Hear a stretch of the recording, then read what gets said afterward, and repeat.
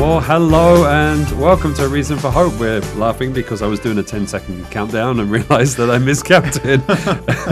It's difficult. It counts down, and trying to figure out backwards, it's hard for some people. No, it's hard for me. Let's just say that. Welcome to A Reason for Hope. We are live with you for the next hour to receive and answer your questions on God's Word, the Bible. We believe that the Bible is everything it says it is, God's Word, breathed out by Him, inspired by Him, and has the answers to life, the universe, and everything accurate. Right. Yep. Life and godliness. Godliness, and that's the best kind of ness there is. So we would love for you to send us our questions because your questions guide the show. Wherever the show goes is based on your questions. So maybe you have a question on a verse or passage of scripture that you'd like to delve further into. Maybe something you're going through in your life. You'd like to honor the Lord, but not quite sure how to do that, or the biblical perspective. We're here to help you with that, maybe world events or world views, all that kind of stuff. Really, any honest question, as long as you know we're going to find the answers in the Bible. That's what we're here to do. My name is Dave Robson, and I am your host today, fielding those questions literally as they come on in, and with us also, Pastor Sean Richards. How are you doing? Well, okay, I'm still wondering if in the word sent, is the S or the C silent? What do you think, Peter? I'm Peter. I'm here to talk about the Bible. That's what we do, but we always start with I don't know what they're called, dad joke, I guess. Pondering thought. Yes. Peter Martin's with us as well. You doing good? Doing good. Doing good. It's good to have you back. How's the kids doing? You have a newborn? I don't care. No. Mom's job. Wow. We're going to edit that out before we go. Yes. That's okay. They're doing the good. upload. My daughter got a little sick this week. That's why he's asking. It's been going around. She's doing a little better today. It is very cold here in Tucson, Arizona, where this show is. It is very cold in Tucson, Arizona. For Arizonans. For Arizona, it's very cold. It's pretty cold. If I'm cold, it's cold. Because I enjoy the cold. But so there are multiple ways you can. You're the only one wearing long sleeves here. That is true. You guys are wearing T-shirts, and I'm wearing a beanie as well. And I'm the British person. What's going on with you? Are you warm enough? Yeah. In here? Yeah. I wouldn't wear this outside. Okay. No. Okay. Well. Yeah. Anyway, enough of that. Enough of that nonsense. There are multiple ways you can join us and get us your questions. A Reason for Hope is a ministry of Calvary Christian Fellowship of Tucson, Arizona. So keep that in mind as you're trying to find us. And if you're in the Tucson, Arizona area, looking for a place to fellowship, consider coming and visiting. We would love to meet you and minister to you here at Calvary Christian Fellowship. We're right near Prince and I-10, right on the west side of the freeway. Pretty convenient, so keep that in mind. We also, on these same channels, broadcast our services, so even if you're far and wide, you can join us for our regular Wednesday evening and Sunday teaching. But with that being said, you can go to our website, calvarychristianfellowship.com, follow the Watch Live tab. You can join us there. On Facebook, also look for Calvary Christian Fellowship of Tucson. If you go to your app store, you can download a mobile app to use on your iPad or mobile device. Again, look for Calvary Christian Fellowship of Tucson. We have an app that works on Roku and Apple TV as well. I think it's probably only my parents that use Apple TV, but should you have an Apple TV device, you can find us there as well. Put us on the big screen. We are better heard than seen and heard, but if you might want to use that, you certainly can. Our email address is questionsforhope@gmail.com. That's questionsforhope spelled out @gmail.com. If you're joining us on the radio, you are listening to our last show pre-recorded, but use that email address and we'll get to your questions on the next show. And consider joining us on one of our live platforms when you're not on your drive time or when you have time to sit and join us that way. You can follow our senior pastor, Scott Richards, who is not here today. He'll be joining us again tomorrow, right? Friday tomorrow at Scott R4H. That's Scott, letter R, number 4, letter H. He posts highlights from the show and updates on prophecy updates and world events and all that kind of thing. So I believe those are all the ways you can join us. It seems to be expanding all the time. Before we go any further, should we pray and dedicate this time to the Lord and ask for his help? We should. So. Who's got it? First one to... Not competition. I like talking to God.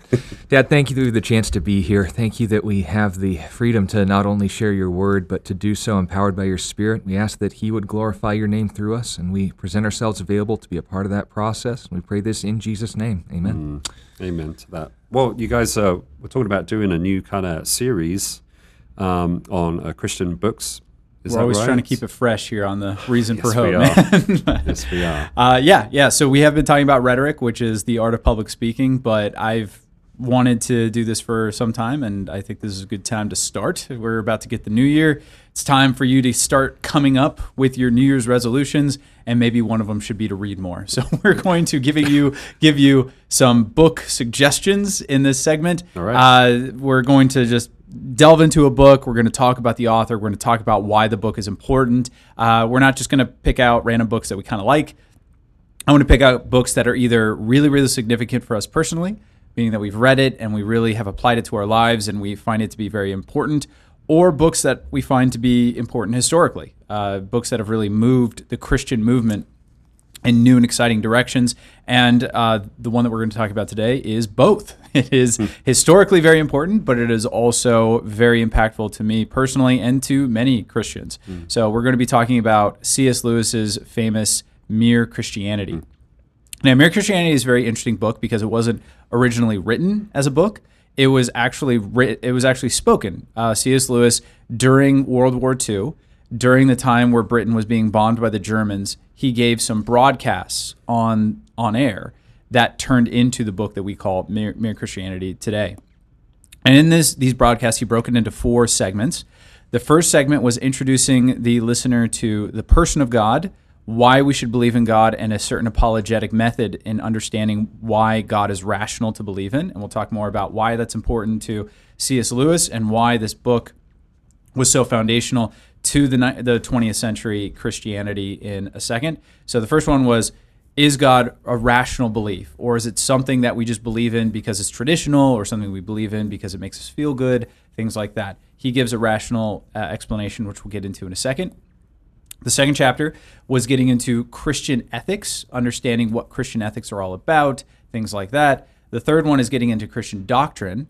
And then the fourth section is getting into Christian theology. So that one's a little bit more heady, and it gets into some really interesting topics like the Trinity and why we should believe that God is the kind of being that he says he is. So let's get into C.S. Lewis a little bit. So Clive Staples Lewis is a guy who was born in, I believe, 1898. You could fact check me on that. I might be off by a year or two, but he was born around 1898. He lived in, fact check true? Oh, I'm not. You're not even No. I don't care. 1898. Okay, Sean was actually. I'm pretty sure it's 1898. But anyway, I will tell you if you're wrong. Don't you worry. So he was born in 1898 in, I believe he was born in Ireland. Yeah, 1898. Yep. Born in Ireland. Belfast, Ireland. Yeah, he immigrated into England when he was a youth. He was raised in a religious segment, but then he actually converted to atheism. And he spent a lot of his years as an atheist, but he became good friends with another famous author who we'll also talk about later on the show, because The Lord of the Rings was also a very important book that was written around this time, J.R.R. Tolkien. So him and Tolkien became really, really good friends because they were intellectually on the same track. They were both incredibly smart people. They both taught in medieval universities, Oxford and Cambridge, and they both had a real obsession with medieval literature, as well as fairy tales and things like that. And they joined a group called the Inklings, who were people who wrote books and stuff like that. Very interesting stuff that we're just not getting into right now. But around Agreed to Observe goes more into these details. Yeah, absolutely. And Surprised by Joy also. If you would like to get an autobiography by C.S. Lewis and how he was converted to Christianity, you can get that. We'll probably talk about that one as well down the road, because it's just a very excellent book. But at any rate, so C.S. Lewis, when he was around 32, he eventually gave his life to Jesus, became a Christian, and he spent the rest of his life just continuing to write, continuing to teach at Oxford, and he wrote about 30 books, I believe. And I've read about half of them at this point, because they're all very, very excellent. Some fiction, some nonfiction. Mere Christianity is obviously on the nonfiction end of the spectrum. So why is C.S. Lewis so important? Why are we even talking about him? Well, C.S. Lewis had a couple things going for him that made him very influential for that time period. The first one was that he was a university professor at a time when intellectual atheism was on the rise in Europe. So you had this incredible rise from the Enlightenment era that started in about the 1900s. The 19th century, the 1800s, where the Enlightenment doctrine started going, and you had guys like Denis Diderot talking about why God was useless and why we need to get rid of God, and how then you get to guys like Friedrich Nietzsche, who says that God is dead, that we have gotten rid of all need for God and we need to move on into enlightenment and logic and reason, and everything that we do is going to reign supreme through human will as opposed to going through divine will. So that was what was happening, and Christians during this time were just getting their butts kicked. That was just the long, the short of it. We weren't ready. The Christian movement was not ready to deal with that type of argumentation. We weren't ready for the scientific method to get to the level that it was at. We didn't know how to argue against this type of materialistic belief system that was growing in strength and virility within Europe. And you needed a guy like Lewis, who came from an atheistic bend, who understood what the materialistic arguments were and was intellectual enough to know how to argue against them. So he was a very, very prominent apologist in that right. The other thing that was very important about C.S. Lewis is that he wasn't a pastor. Now that sounds kind of weird as to like, why would we raise up like a layman, someone who was never a pastor, to the point that we're reading his books and talking about his impact on Christianity? Well, the reason why is because when you're in the Christian circles for long enough, you start slinging the spiritual hash, you start speaking the Christianese, and nobody outside of the church knows what the heck you're talking about. And after a time, you don't even know what the heck you're talking about. You're using all these words, and you don't know what any of them mean. C.S. Lewis, being a layman and talking primarily to people who didn't believe in God, had to define all these terms that Christianity taught about. And so he was able to break them down in really, really understandable ways so that people can grasp them both in the church and out of the church. So even though this book is called Mere Christianity, and it is designed for people coming from an outside Christian perspective, you can, even if you've been a Christian for 40 years, if you've never read this book, if you read it, I guarantee you're going to get something out of it. You're going to go through and be like, wow, I've never thought of faith like that. I've never thought of hope that way. I've never thought of the sexual morality of the church as being instituted for that reason and as having that effect. He was very, very good at taking Christian language and making it palatable for the average person. Now, another really important thing about C.S. Lewis, for me personally, just to speak on my own behalf right now, C.S. Lewis has been very impactful for me for that reason. He has taught me how to be clear in the way that I communicate with others. Because again, when you're in the church circles long enough, you think you're speaking in a clear methodology, but you're really not, right? You're speaking at a level that people just don't grab. C.S. Lewis is very, very good at bringing things down to a palatable level. Now, a lot of people will read him today and they'll say, C.S. Lewis is tough to get into. He's hard to read. His writing is at a level I can't really understand. If that's where you're at, that's okay. My encouragement is, if you're trying to break into C.S. Lewis, if you try to read Mere Christianity and you're like, this is over my head, Peter, I can't get into this thing, that's fine. I'm going to try to break down the main points right now. But try to go on YouTube and just look up some of his essays. His essays, they have audible versions of them on YouTube for free, and they're like 8 to 20 minutes long. And just take some time, listen to it. It's in a British accent, so it's very soothing. So at the very least, you're going to get that out of it. And at times, he sounds like he's doing an impression of old Wally, but for the most part, it's comprehensive. It's very good, And like I said, he'll break down all varieties of topics from a Christian perspective. Very, very good stuff. So try to get into him that way. But another big reason as to why I encourage people to read older books and not just contemporary books is because if you start reading older books, what you realize is that people back in the day thought things through much more systematically than we do today. They really had to understand the topics that they were going through. They wanted to convince not just the choir, they wanted to convince the antagonist into their position. And so they're very, very good about building upon arguments and being very concise in the way that they speak. Today, modern contemporary books tend to not be as good at that. And that's why there really hasn't been any author that's held accountable to guys like C.S. Lewis since. That's one of the big reasons, is because we just have disposable contemporary books that come out, and they all kind of say similar things. The books that I try to write, I try to make them something that people aren't really talking about, whether it's the Rooted in Sin book, which talks about sin, or my book on PTSD. But still, I can admit freely, they don't come near to holding a candle to what C.S. Lewis was able to do. The way he was able to communicate and talk is really unparalleled. And if you, speaking of rhetoric, kind of going back into our previous topic, if you want to learn how to convince people, you need to learn how to read people who are convincing. right? That will teach you how to be more concise in your language. So C.S. Lewis, very important figure, very important that we read his works today. Anything you guys want to add on C.S. Lewis before we get into Mere Christianity? No, just apart from the fact, again, his great appreciation for ancient myth and his own culture and lore. Obviously, this is more prominent with Tolkien, but their friendship was built on that common ground. And so for a guy who didn't just enjoy theology, the concept of God, as far as his later conversion, but in the more popular children's works with Chronicles of Narnia, we also encourage people to read those because it's not only coming from the same mind, but also just as well thought through and properly executed that I would say modern attempts to familiarize the gospel in media have failed to do. Yeah, and we'll probably, like I said, we're not just going to read nonfiction, we will read fiction in this section. So we probably will go through the Chronicles of Narnia because of, like you said, Sean, how impactful that book is. It still is, right? People who don't believe in God watch the movies. They like the lore. It's really good, just a good read. So I'm going to, like I said, just pull out a couple quotes from the book to give you guys the main points so that even though if you haven't read it, you'll feel like you've read it. You feel like you've been there. You followed his argumentation. So this is from his first chapter. It's called The Law of Human Nature. And I'm going to read from the book now. They say things like this. How'd you like it if anyone did the same to you? That's my seat. I was here first. Leave him alone. He isn't doing you any harm. Why should you shove in first? Give me a bit of your orange. I give you a bit of mine. Come on, you promised. People say things like that every day. Educated people as well as uneducated people, and children as well as grown-ups.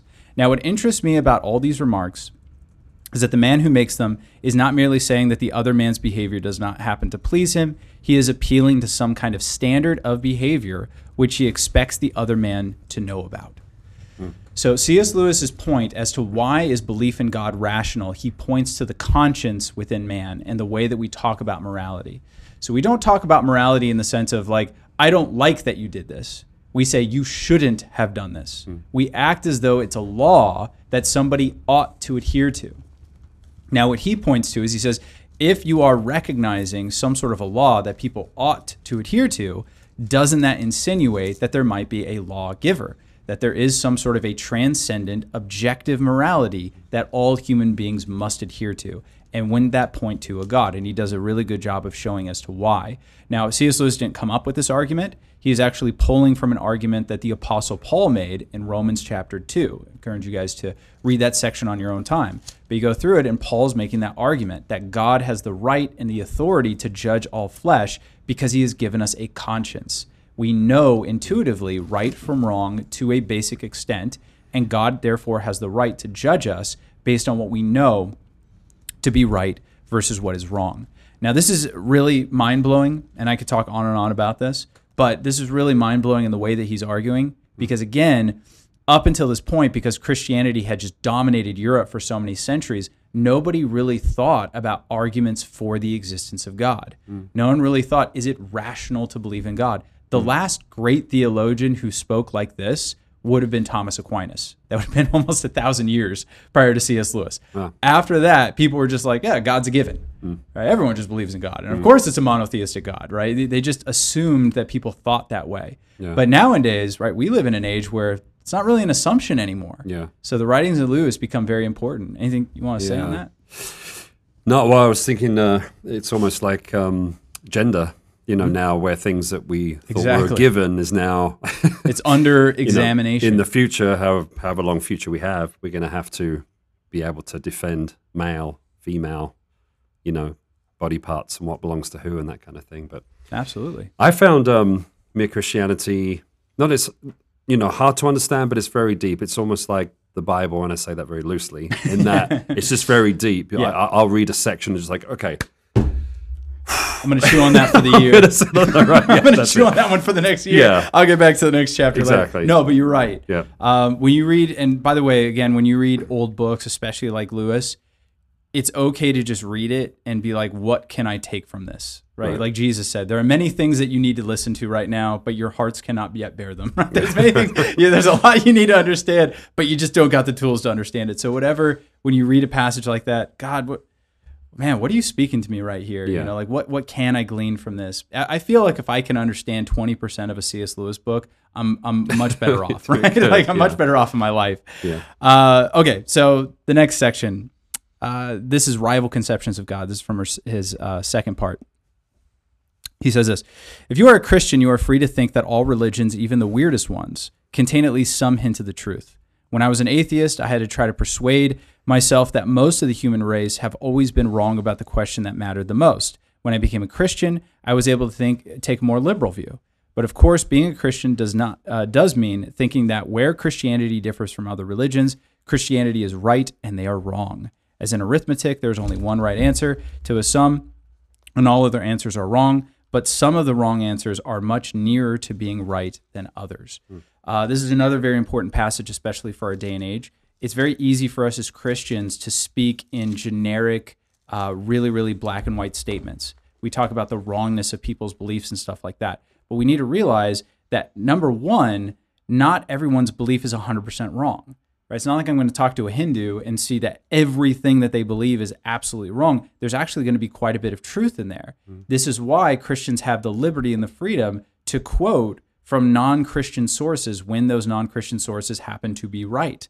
Some Christians are like, oh, you can't read anything but the Bible. You can't read anything, that they have, the only source of truth is Bible. No.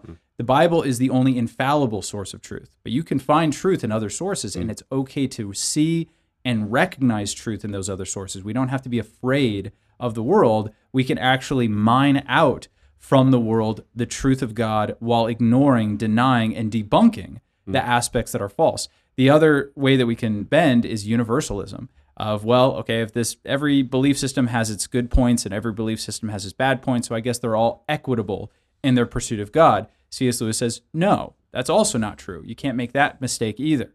It's okay to read other belief systems and to see where they get it right, but it's equally important to be able to discern where they get it wrong and why, right? So he is speaking to the Christian church and he's helping us understand that. What I also like about this is he talks about gradations of sin or guilt.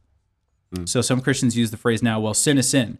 C.S. Lewis says, sin is sin in the sense that we're all going to go to hell before God because of our sinful behavior. But obviously, there are certain sins that are worse for the human race than others. Yeah, the horizontal consequences versus the vertical, the ones between us and the Lord. Absolutely. Obviously, it's better to be a Mormon than to be someone who believes in the ancient Aztec gods that demanded human sacrifice. Obviously, that's better. Both people are going to hell. Was that? Yeah.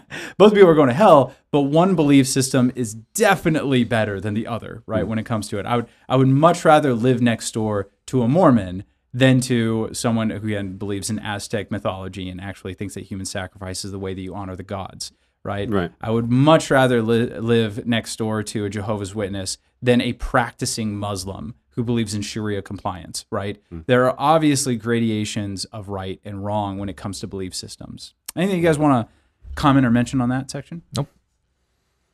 All right.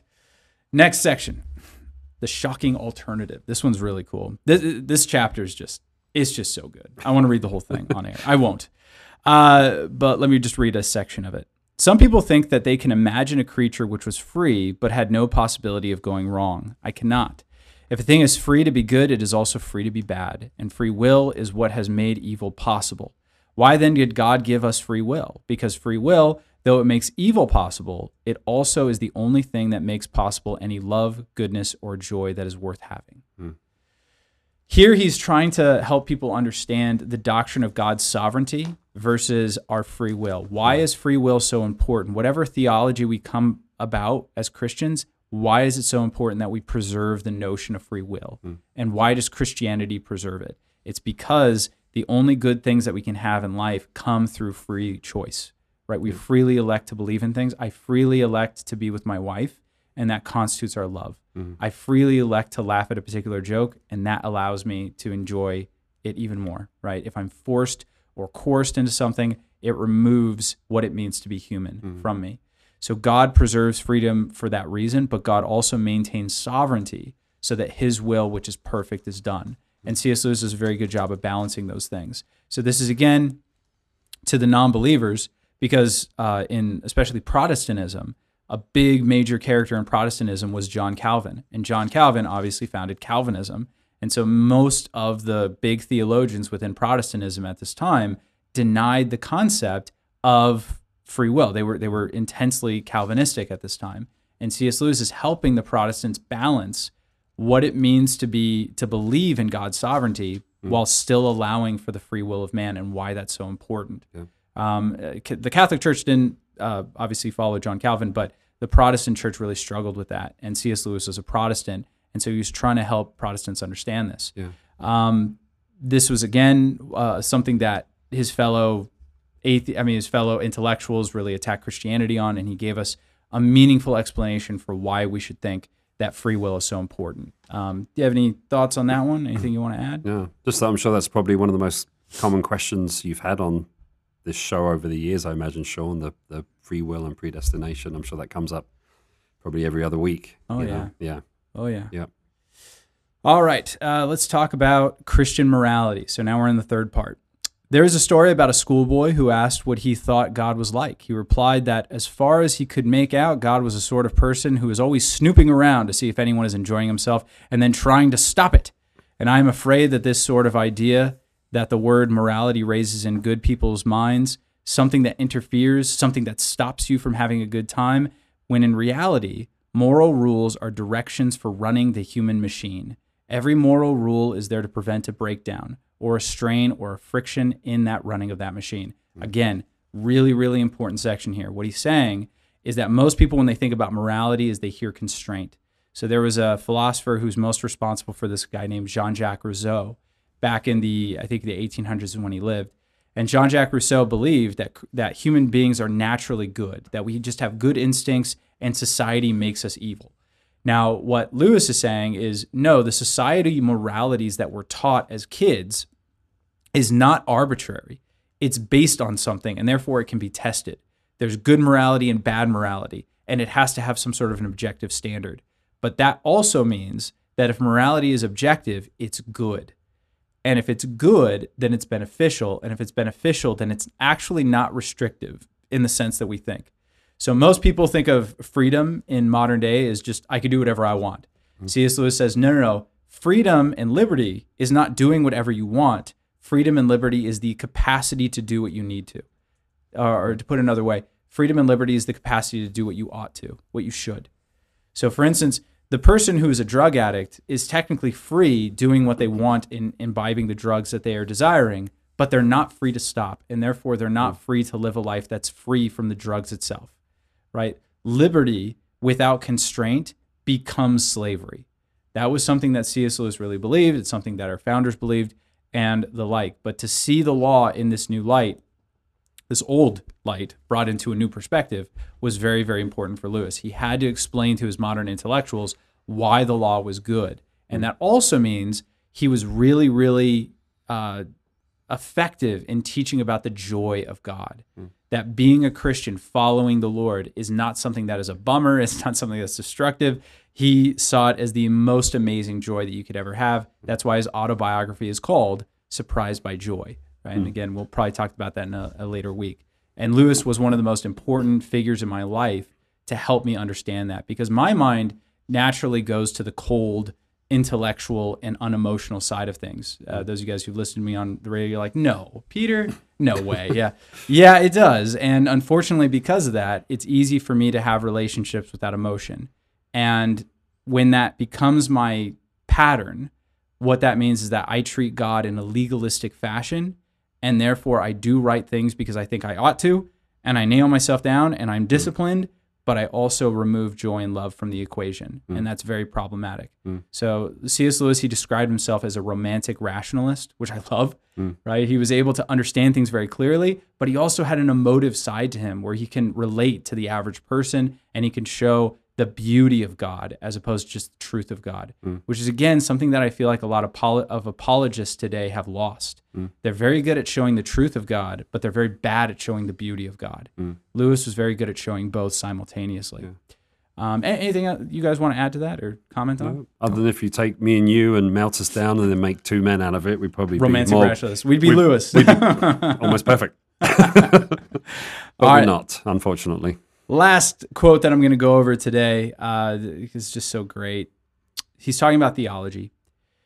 And it says this, in the old days, when there was less education and discussion, perhaps it was possible to get on with very few simple ideas about God, but it is not so now. Everyone reads, everyone hears things discussed. Consequently, if you do not listen to theology, that will not mean that you do not have any ideas about God. It will mean that you have a lot of wrong ideas about God. For a great many of the ideas about God which are trotted out as novelties today are simply the ones which real theologians tried centuries ago and rejected. This is, again, why it's so good to read old books. The things that we perceive as new ways of looking at God are not new, they're just old. They're old paganistic ideas that are just being repackaged in modern terms. C.S. Lewis says, theology, understanding good theology, if that wears you down, if you're like, I don't like studying theology, that seems really drab, C.S. Lewis is saying, you need to understand good theology because we live in the information age. He couldn't even conceive of the age of information that we live in today. Yeah. But even in his day, he's like, we're so inundated by information, it's impossible to not have an opinion about things. And because it's impossible not to have an opinion about things, you actually have to be more intentional about what you think and why you think that way. And that means understanding the theology. Doesn't mean you have to be a theologian, but it means you do have to be intentional about what you think about God and why, right? And Lewis was, again, very good at balancing that, showing that, hey, I'm not saying that this is all there is. I'm not saying theology is the best thing ever. Experiencing God personally is obviously more important and more beautiful. However, if you don't have theology underpinning your experiences with God, it's very possible for something unorthodox, something bad, something evil, something pervasive to cloud your mind and to pull you from God and to mistake a spiritual experience with the Lord to a physical experience with something other than the Lord. So once again, very good at explaining that. Now, there's much more to get into in the book that I think is so beautiful, but I think those are some of the major points that he brings to bear within that text. Once again, if you haven't read it, put it on your book list, make it your New Year's resolution, try to read it. And like I said, in this section, we'll go through more and more books that me and Sean have found very influential in our own lives. Any last thoughts on Mere Christianity? Not for me, but there it is on your screen there, Mere Christianity. It's been through several different covers, so you can look for it wherever you like to buy books. I'm sure you can find it there, your favorite Christian bookstore or Amazon or whatever it is. But certainly a great book. Thanks for sharing that. We do have questions that have come in, if you guys are ready to jump on those. One from Mac D. How you doing? Thank you for joining us. His question is, when COVID happened, I thought that I was close to God, but during this time I had a sense of fear. But God does not give us a spirit of fear. So why did I feel this way? Also, when I prayed, he said he felt somewhat of a disconnect that he's never really felt before when he prayed. So I know COVID the pandemic was a real time of fear for a lot of people and anxiety. And now that more information's coming out, it's becoming a time of anger that people are reflecting on because they were lied to and manipulated. Yeah, difficult emotions for sure. That's the whole point. It's not wrong to have an emotion. It's not sinful to feel. But the question is, where does that emotion take you? Are you going to let your emotions determine doctrine, or are you going to let emotions guide your circumstances and let doctrine keep you stable in that time? So again, Mac, I'm sure that as you were praying, you felt like God wasn't listening, and yet you still chose to pray. Why? Because despite the fear, you understood that you needed connection with God and pursued it. That is good doctrine in the midst of not bad, but any emotion. If I'm feeling joy and I appreciate these things, I can let good doctrine inform thankfulness. If I'm feeling angry, I can let good doctrine demonstrate self-control in my life in spite of those feelings. It's when emotions inspire false doctrine or immoral behavior that we need to be worried about. So if the result of anything that's happened in history, be it COVID, be it the Spanish bird flu, be it the plague, it's all going to come down to, okay, this is horrible, this is happening, and as people are finding ways of dealing with it, wrong or otherwise, we need to ask ourselves, okay, I can't control what's happening around me, but I can control what's happening within me. You quoted 2 Timothy chapter 1 and verse 7, but note that was even addressing a situation where Timothy wanted to neglect his spiritual gift, and Paul had to remind him, going back to verse 1 of 2 Timothy 1, not to neglect the gift that was given to you, not to exercise your spiritual gifts from an attitude of fear. That's the context of that statement, not saying stop being fear. It's saying use fear, but make sure that it doesn't misinform your perception of God or his calling on your life. Yeah, there was something at the end of his question. What was the end of the question? When he prayed, he felt like a disconnect with God that he'd never felt before. That was it. Yeah. So the way that God communicates with us, the way that we are able to perceive and understand God, you have to understand it does filter through our minds. So therefore, if our mind is clouded with something, that does affect the communication that we have with God. It doesn't mean that God doesn't transcend that at times. It doesn't mean that God doesn't push through some of the cloudiness and the fogginess within our heads. But yeah, your mental state does affect the way that you relate to God. And that's very important to understand. And I think most people don't understand that. So if you don't believe that, try to go a little bit of time without sleep or without food, and then try to pray and see how that goes. Right? It's not that you can't. It's just that it's significantly more difficult because again, you're communicating with God. You're trying to have a relationship with a person, and having a relationship with a person when your mind is mucked up with something like fearfulness, like anxiety, it does affect that passageway. So a lot of times when I'm counseling people, they think that they have theological issues, but really what they have is they have mental issues. They have anxiety, they have depression, they have loneliness, they have things going on in their minds that they don't fully understand, and that's acting as a filter to their relationship with God, and it's coloring their experiences with God and others. So it's important to work through those so that you clear out that kind of, like I said, that passageway, that intermediary that allows you to have fellowship with the Lord. And God is there to help you do that. I think it's okay to feel as though God is far away and to continuously reach out to him. There are instances in the Psalms where David talks about being distant from God. He talks in Psalm 63 about feeling like he's in a wilderness where he can't find God. He talks in Psalm 42 about pursuing God like a deer pants for the water brooks and finding no relief. So there are instances in the Bible where even the most faithful feel that kind of distance and separation that you're talking about. But read those Psalms and see how they dealt with it. Yeah. See how they pursued God anyway. And also notice all those Psalms I just mentioned, Psalm 3, Psalm 63, Psalm 42, Psalm 88, they all have one thing in common. They're very short. Right? When you are really struggling mentally, God doesn't expect you to give him a dissertation on what's going on in your life. It's okay to give him very, very short prayers and to say, Lord, it's just very difficult for me to connect with you right now. I feel distant from you. I don't know what's going on. Please help me. Help me, meet me where I'm at. Help me to have a relationship with you, even in this time of mental fog, right? So that's good to understand. Yeah. Yari followed up with a comment on that. Speaking of the spirit of fear, how do we take that into context? Unlike those in deliverance ministries who say, the demon of fear, leave in Jesus' name. So I guess I'm hearing from you, it's not necessarily if you're fearful, it's not a demon spirit of fear. It's okay to have those emotions, but what you do with those emotions and how you work through those. Is that accurate? Yeah, absolutely. Yeah. I mean, I think it's really important to understand when you see the word spirit within the Bible, they're not always talking about an entity, right? It's not always a reference to some sort of a spiritual entity that's outside of you. Sometimes when it's talking about spirit, it's talking about your spirit, right? So the word in Greek is psyche, from which we get our term psychiatry from, psyche. So the idea is when he's saying God has not given us a spirit of fear, he's talking about your mind, your own spirit. He's not talking about some antagonistic, otherworldly spirit that's attacking you. Oh. So that's a very important, I would call it a trick, but that is assigning to malice the people that are saying it, and I don't like to do that. So let's just say it's something that they might be ignorant of, what the word spirit is trying to convey in these contexts. Right. Gotcha. Great. Well, thank you, Mac D. Great question. Very good to discuss that with you today. A question from Torbeth.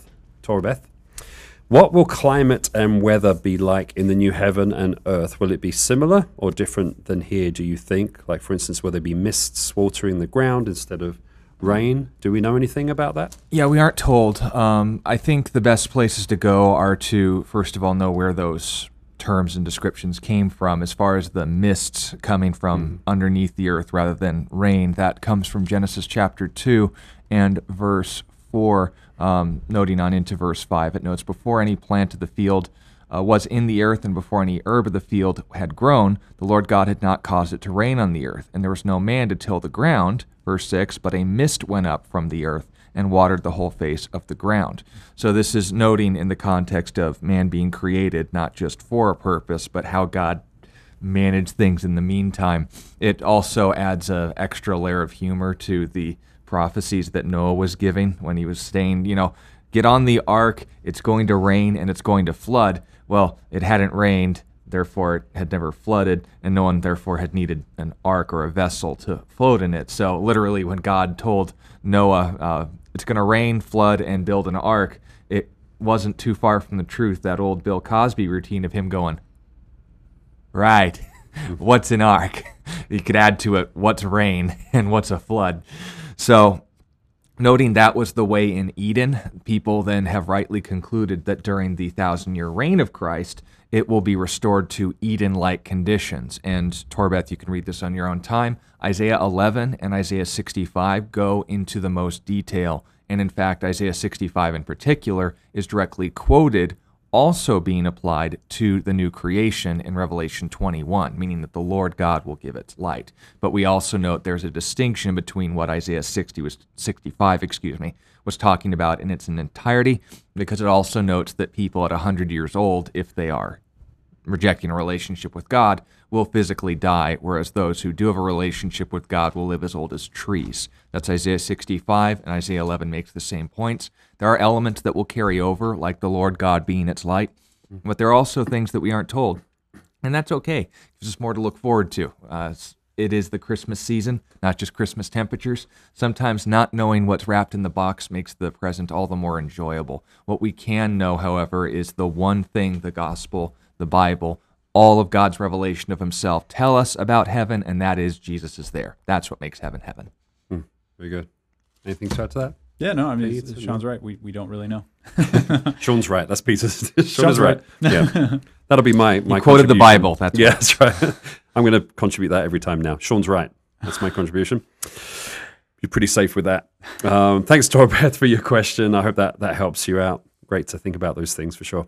Question from Jody. How did a private conversation get recorded in the Bible if the people who were involved in the conversation were not believers and they were sent by the author out of the room? In Acts 4, verses 15 through 17, the apostles were sent out of the room so the council could speak amongst themselves, yet here it is recorded in the Bible. I mean, security cameras, or what was it? So, very good question. So, oftentimes when this is happening, either A, it's being written a lot after the fact and these things have gotten out, or B, God gives them sort of divine kind of eavesdropping ability. So that can happen.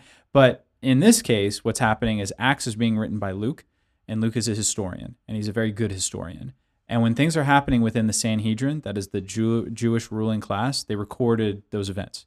So it's not like they just got behind locked doors and they said stuff and that was it. They actually recorded the things that they were saying because it was important. Kind of like in modern days, when there's a court case, you have stenographers actually writing down what's happening within the court case so that the people can review it. That practice didn't begin with the USA. It was happening all throughout human history. So that's what we believe probably happened. Luke was able to get the records. He was able to read what the discussion was after they left, and he was able to put that into his book. Very good. Anything to add? Well, Peter's right.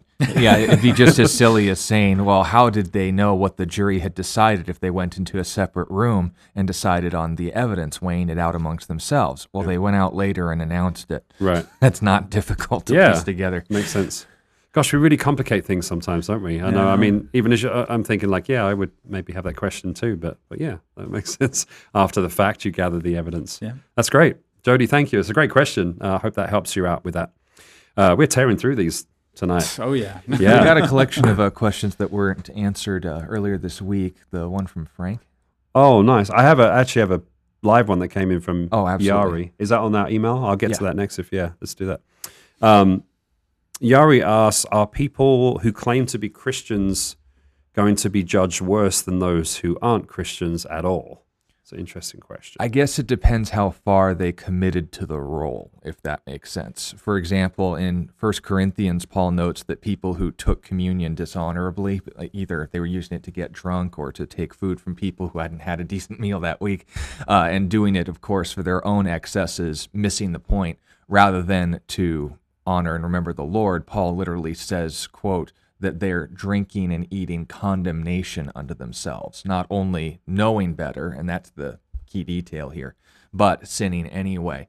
So when someone claims to know the gospel and never actually received it, they'll be judged in light of a not just rejection of the gospel, but a continual and knowing rebellion against the gospel.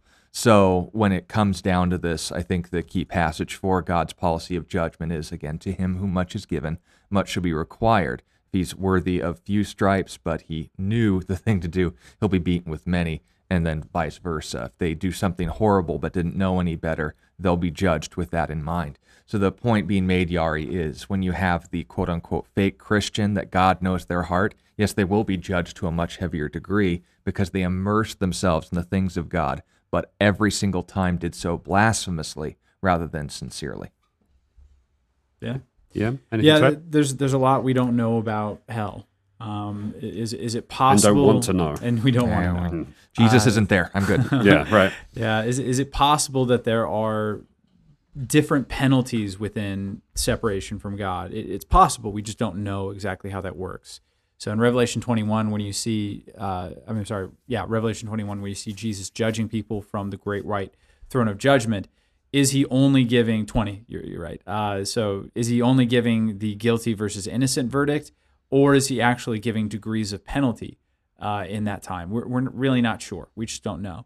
But it is possible that God would do that, and some of the language in the Bible would lend credence to what you're saying, that people who are hypocritical in their faith toward God and using it to actually move people away from the truth of God are going to be judged harsher. So that's very plausible. Yeah, very good. Yari, thank you. I have a question here. This was a question from the other day, maybe in the same, I can't see from here, but from Johnny. He asks, is receiving ashes from a loved one that has passed away biblical? My wife's father just passed away, and we were asked if we wanted the ashes, but they don't find it necessary to have the ashes. We've had a lot of deaths recently and this year, but it's a very customary thing to keep the ashes in an urn and that kind of thing. Is there anything biblical in that? I guess two parts to it, of course, the issue itself, and then maybe we can deal with cremation versus whole burial because it's been a week. Yeah. So the issue itself is that the Bible doesn't really say anything for or against that. You have to remember that cremation is a process that wouldn't be available to a lot of people, especially back in the day. The reason why is because some people think, well, you just throw the body on a fire, right? Well, no. The fire actually has to be at a certain temperature in order to actually cremate a body. If you were just to, don't try this, but if you were just to throw a corpse on a fire, all you would see it happen, it would burn, but most of the skin and most of the stuff would still be left on the corpse. You have to... And the smell. So, Yummy. When you go into crematoriums, they have these furnaces that burn very, very hot and allow for that. So it's not that it didn't exist. Say, for instance, in the book of Daniel, we see Nebuchadnezzar utilizing a very, very hot furnace to incinerate people, but it's that it wouldn't be available to most people. So most people would just bury their dead. And there was a very specific process in which they buried their dead, things like that. But with the innovation of being able to cremate people more easily and put them in a decorative urn and have them as a part of your home, some people would think that that's a little weird. Some people would say, like, I don't like the idea that there's a dead body in the house, even if it is inside of a decorative urn. It looks very pretty on the outside, but it's vacuum sealed. Yeah. Some people would say, no, I think it's very sweet. This person was a big part of my life. We like having them continue to be a part of our life in this very interesting way. Yeah. And we're believers in the resurrection. And so we think that God's going to raise this person from the ashes that we have. And that's very cool. They're going to be raised inside the home that they experience love. So there's some very sweet sentimentality to it, but there's no definitive scripture that would say, yes, you should do this, or no, you shouldn't. Yeah. That's kind of a personal preference thing. Right. Yeah, just practice wisdom as far as your love and respect for the person as well as the rest of those involved in the family. you'll do fine. But as far as the time-honored question we answer very often on the broadcast, is it sinful to be cremated as opposed to whole buried because Jesus was whole buried? Well, Jesus also rose 3 days later. That's a unique situation. So let's make sure that we're not getting too nitpicky about that. When it comes to the concern people have with this, again, they want to model themselves after Christ. Great. That's a completely good attitude to have, not worthy of condemnation or correction. The problem is sometimes, and we're fortunate to live in a culture where cremation's a lot cheaper than whole burial, not just because of the rental space you have to make for the body, for burial plots and so forth, unless you have veterans benefits, but also noting as well the process of funeral homes and whether you're doing a wake ceremony, all these other things, ends up a much longer question and an even much longer answer. So when it comes to that, it's usually kept with finances in mind. There's other people who will try to go to Scripture and say there are actually negative examples, not towards cremation, but of people being cremated, and I don't want to follow that example. Well, well-intended as it would be to not follow the example of ungodly people, of all the ungodly things that took place in their life, how their leftovers were disposed of isn't one of them. The one people usually go to is in the book of 2 Samuel, where Saul's body was recovered by the people who, interestingly enough, one of the few good things he did as king was to liberate them from Nahash and his people. They were able to retrieve the body parts they had strewn around in all of their pagan shrines and then cremated the body and put the bones into a bone box.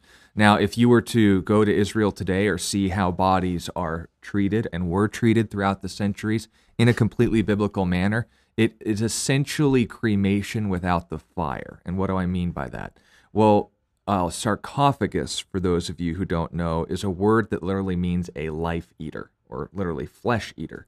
It's a mix of limestone and stuff that would make the rotting process much faster. And if you remember when Jesus was going to be visited by the women on the third day, they didn't have to do it, obviously, because of Easter, but in that situation, they brought with them lots of aloes and spices and stuff. That was actually for this purpose, to naturally, biologically cremate him, allow his body to rot faster so that they could put his bones in what was called a bone box and store that in a family ossuary. Depending on where that would fit for the Nazarites' home, I don't know. But the point being made is that when it comes to what cremation accomplishes, it's literally the same thing that would happen in whole burial, just faster. You can't condemn the method. If you say, well, Saul, first king of Israel, was an unrighteous king, I don't want to follow him. Well, the people who cremated his body didn't do so to dishonor him. They gathered his body at great risk to themselves because they wanted to honor him for the one thing he did right. And again, he did other things right, but you get the point. So the point of emphasis, again, is either, well, I don't want to follow Saul's example. That wasn't something dishonorable. Well, I don't want to, put a financial burden on my family. Okay, that's well-intended, but not supposedly upheld or condemned in Scripture, like the previous issue. If you're treating it as if these ashes, and you refer to them in the first person as mom or dad. That's kind of weird and bordering on idolatry, but not really. And the point being made is just that. Avoid false views of this tent, as Paul calls it, as opposed to where they are, and know the comfort that's being made in that.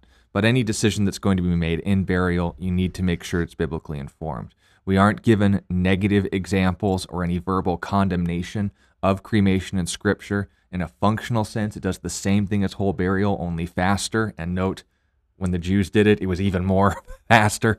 So saying it's dishonoring to the image of God is, again, a non-starter. Just make sure that when you're approaching these things, you do so with God's heart in mind and knowing, as Peter said, the resurrection in mind. I don't care where the pieces went. God will figure out how to reassemble it from scratch.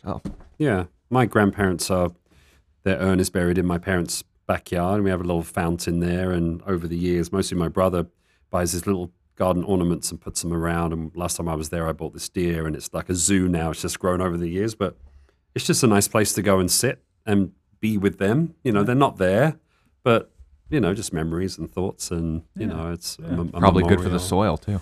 Yeah. Yes, there's good shrubbery around there. Shrubbery. Question here from Frank, probably the last question we have time for today.